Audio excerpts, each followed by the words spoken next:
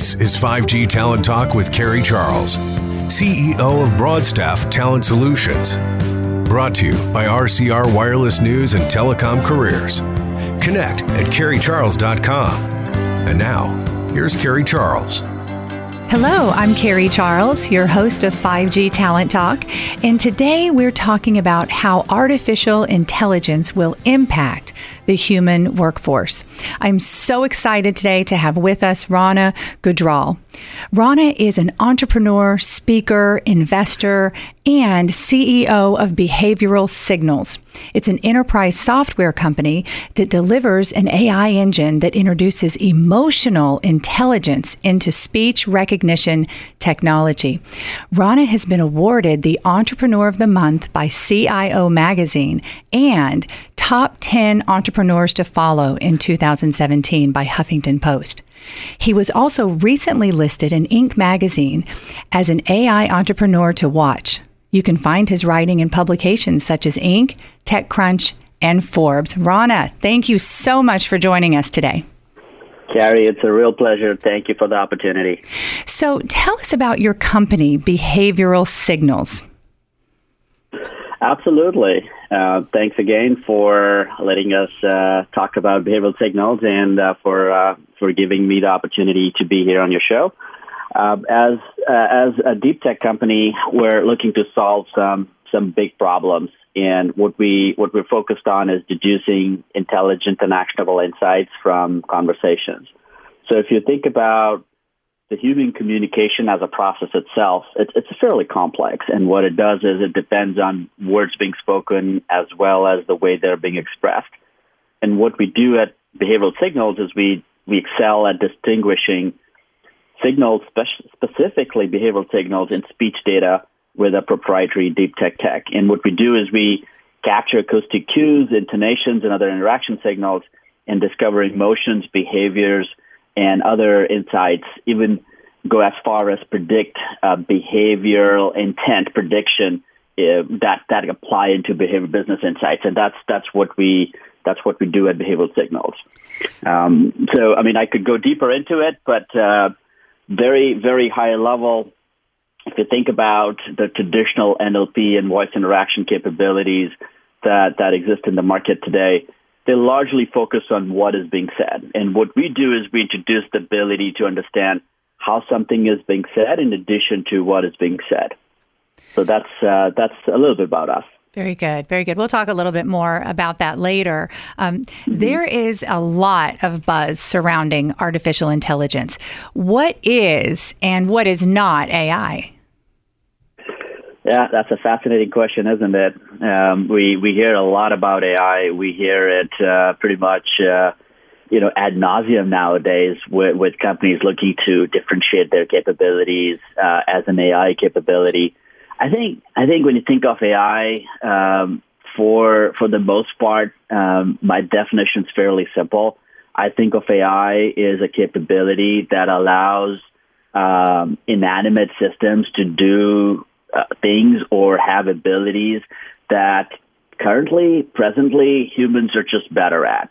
And so we're looking to sort of share workload. We're looking to have these systems, whether it's a computer program or it's a machine or it's a voice assistant, do things that currently only humans can do. And as a result, it could be a better aid. It could improve our overall experiences in terms of how we interact with different things.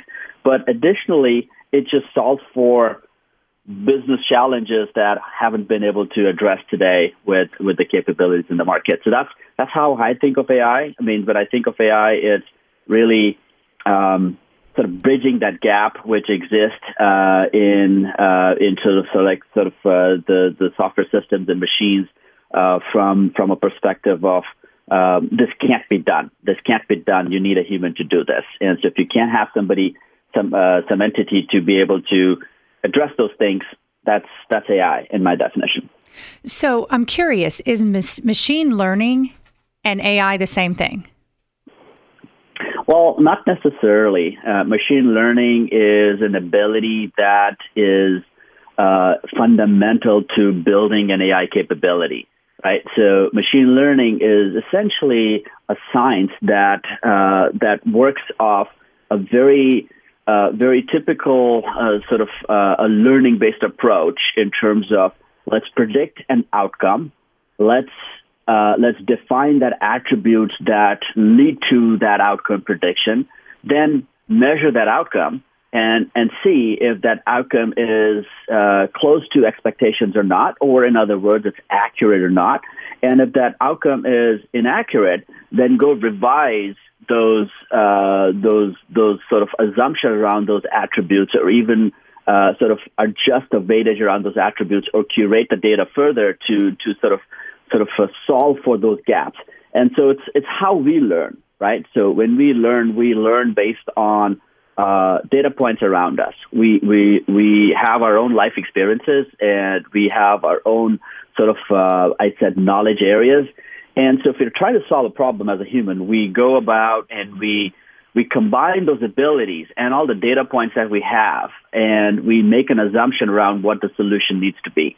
And oftentimes we're wrong. And this is sort of what you sort of hear about. It's like, failure is a fantastic sort of coach in a way, that the more you fail, the more you learn. And it just works exactly the same in machine learning. So when you're not getting the desired outcomes, you're building a system that learns from it, and it adjusts its attributes, and it works on more accurate set of data sets. And as a result, you create the self-learning engine where the more data you feed in, and the more outcomes it predicts, and the more it learns from its failures, the more accurate it becomes. And so it's an ability that eventually leads to capabilities that then gives a software system or a machine an ability that could then be called as artificial intelligence. You're listening to 5G Talent Talk. I'm Carrie Charles here with Rana Gujral. We're talking about how artificial intelligence is going to impact the human workforce. Rana, many jobs performed by humans today will be eliminated with AI applications. How will the workforce recover from this shift? I think for the most part, the fear that AI is here to get our jobs and we'll have a significant job loss with AI is somewhat exaggerated. In my opinion, AI is a capability not much unlike, say, the big machines that came in to help in terms of agriculture or production or even sort of product manufacturing. So certainly those things were being done by humans before, but when a machine came in, it enhanced the overall productivity. It make things just sort of better from a overall ecosystem standpoint, where it brought the cost of goods down, and it also enabled other ecosystems to prosper, which weren't possible in the past. But on the downside, there were certain things that certain humans were doing, which were sort of like manually assembling products, which were no longer necessary. And as a result, those humans and that population of the workforce had to be retrained. And so the same thing happened with software systems. And the same things happened with advancements in biomedicine and in other capabilities. And so with that, artificial intelligence is certainly going to take over some of those things that currently we're relying on humans to do. But then that allows those humans and that population of workforce to then start to focus on other possibilities and other work areas that require their attention. And so I personally feel that for the most part, as we see today, the basic ecosystem of AI solutions is largely geared towards not really replacing what humans do, but really helping humans do what they do better. And I don't think that's going to change significantly over the next couple of decades. Beyond that, I think maybe there's a more forward progression in terms of really replacing abilities. But in the near term, I really feel it's more of an augmenting capability, which allows us to do newer things and do things which we do today better, by leveraging some of these new technologies at hand. So, Rana, you talked about that the workforce needs to be retrained. What can people do to prepare for this? Are companies going to be retraining these people? Do we need to take responsibility for our own futures and start training ourselves? What can we do to prepare? I think it's a shared responsibility. Certainly, we have as corporations and as companies that have a workforce that might be impacted by newer technologies that we are absorbing and embracing. We have the responsibility to retrain the workforce towards other value-added tasks. But that being said, I think it's always wise to be proactive. It's always wise to sort of look at sort of your core capabilities. I always say, if you're a software programmer, and if you take that as an example, you worked very differently as a programmer, say a decade ago. There were a lot of things which you had to build from scratch. You had to really build the basic tenets of a software system pretty much on your own, because those didn't exist in the market today. And at that point. And so if you've sort of seen how the progression has happened, there's building a software today is more sort of building, assembling building blocks. You have a lot of out-of-box systems that are available to you. You don't have to reinvent the wheel. And so the smarter programmers have taken that ability and actually used that as a position of strength, because now they've been able to really build advanced products versus small fundamental libraries or essential elements of a software system. And that requires a little bit of foresight. You just say, okay, if there are things that I'm doing today that are possible by these technologies that are available to me, does it hurt me or does it help me? Because this is my core science. This is my core domain, and this is my expertise. And so I should be able to best leverage these newer capabilities. And so these newer capabilities are, in a sense, there for me, not against me. They're there to help me do my job better, and there for me to provide a new set of value adds to my audience and to my clients, for the lack of a better word. And so I personally think that it's all in the mindset. And so largely the responsibilities are on us to sort of look at our core set of skills and see how it can be augmented with new technologies at hand. And experiment with them and test those out and try those out and learn from them. And that in turn, as a professional, it allows us to be better at our jobs. Now, that being said, maybe that example doesn't play out for every skill set. And certainly there are certain skill sets which will be impacted. And I think it's it's a shared responsibility there. If there's a certain capability that we feel really will impact a significant portion of the workforce, then I think that there's definitely value add in investing in some training opportunities across the board.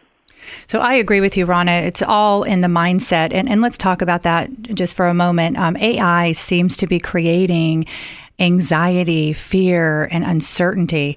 Can you put these fears to rest and tell us how will AI help people? How can we see this as a positive instead of a negative? And you've talked a little bit about it, but I want to go into this a little bit more.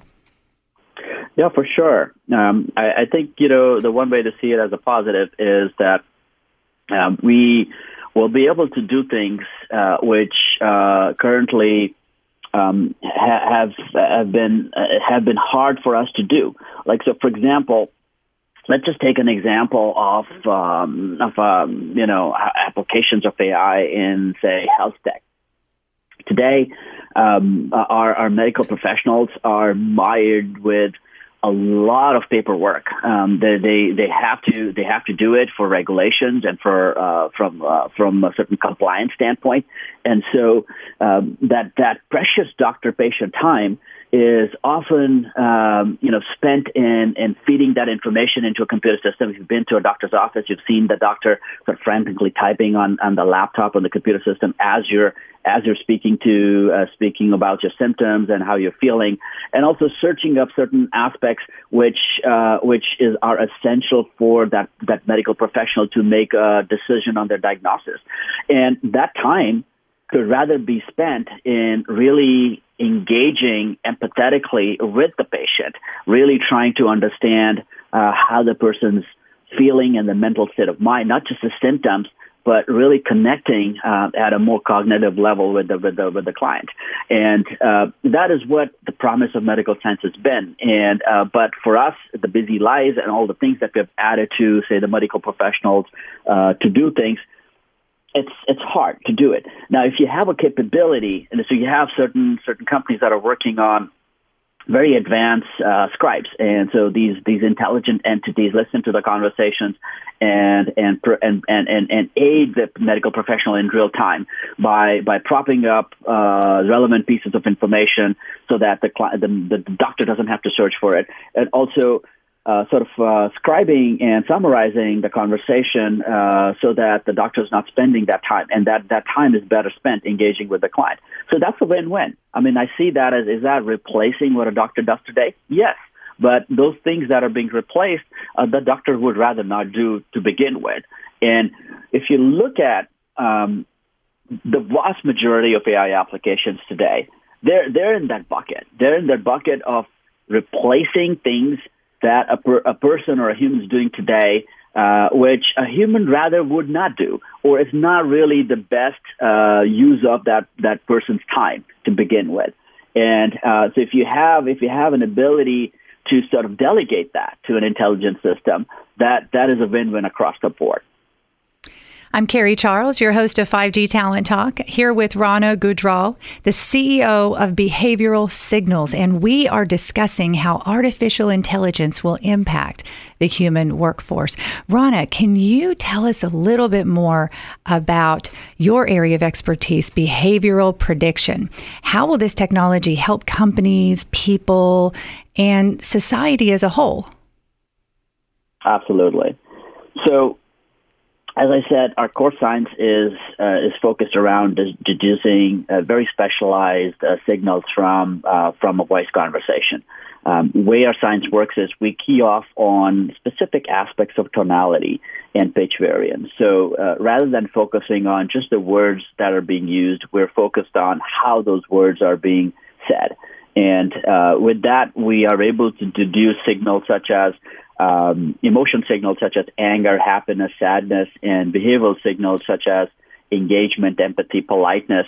And then we combine those capabilities into some advanced prediction engines. So, for example, having an ability to predict if a client's going to pay or not pay, or a debt holder is going to pay or not pay, or a client's going to buy or not buy. But for the most part, what we're doing is we're taking those abilities, and we have a two parallel set of focus areas. The first is to augment human-to-human interactions, and what we do is we deliver new use cases and KPIs that optimize these interactions. So, for example, sales accelerations, first call optimization, real-time feedback for agents, building capabilities that enable behavioral coaching and training, even sort of building specialized audit engines from a compliance and QA standpoint that leverage the core signal detection capabilities and classify a good outcome and a bad outcome. So all those use cases are very, very valuable for businesses. Vast majority of business touch point, it happens through voice conversations, and vast majority of sales happens through phone calls. And so there's a lot of insights that we are simply leaving on the table, for the lack of a better word. We're just simply not doing much with it, and we make that possible. Now, our second parallel focus area for us is to take the dynamics of human-to-human interaction and model that within human-to-machine interactions. So, such as building emotionally and socially aware voice assistants and social robots. This allows us to build capabilities that deliver a completely new user experience. So for example, if you have a voice assistant, or if you have even if you have a robot that is geared towards maybe being a companion, or maybe a aid or a helper for a senior, or a more specialized system, say it could be a helper kiosk or information desk at an airport, virtualized entity at an airport. If you have a use case there where you're conversing with a human, then the goal there is to converse like a human does. So you and I are talking. It's not necessarily just exchanging words. We're also trying to relate to each other, each other's state of mind. We're trying to figure out how the other person's feeling at a moment of time, and is our conversation relatable or not relatable? And that's a natural aspect of a human to relate with a cognitive state of mind. And if we can take that ability and we can build that into an interaction between a human and machine, then that significantly improves that whole dynamic of how people interact with these systems.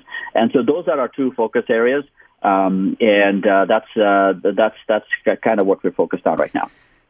What a fascinating glimpse into the future, Rana. Before we close, how can we connect with you? For sure. But the best way would be to go to our webpage. It's www.behavioralsignals.com, which is the behavioral with the U.S. spelling. So it's BEHAVIORAL signals.com. You could also reach out to me on Twitter, my first and the last name, or my webpage, ranagujral.com. Especially if you're a researcher or you're a student who is looking to apply our capabilities in some interesting ways, we do have a developer program. We also have a program that's geared towards academic institutions, and we make our technology available for free to sort of allow for intelligent experimentations around certain sort of problem areas, and be happy to work with you, happy to engage and further that cause. And if you're a business that could benefit, would love to work with you towards some mutually beneficial outcomes. Rana, it sounds like not only are you building the technology of the future, but you are making a difference as well. That's great.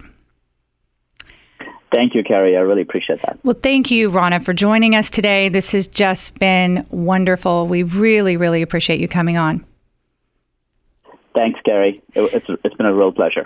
And thank you for listening to this episode of 5G Talent Talk. This podcast has been brought to you by RCR Wireless News, Telecom Careers, and Broadstaff Talent Solutions. I would love to hear from you. You can connect with me at carriecharles.com. And please join me for the next episode of 5G Talent Talk. You've been listening to 5G Talent Talk with Carrie Charles, CEO of Broadstaff Talent Solutions. Brought to you by RCR Wireless News and Telecom Careers. Connect with Carrie at carriecharles.com.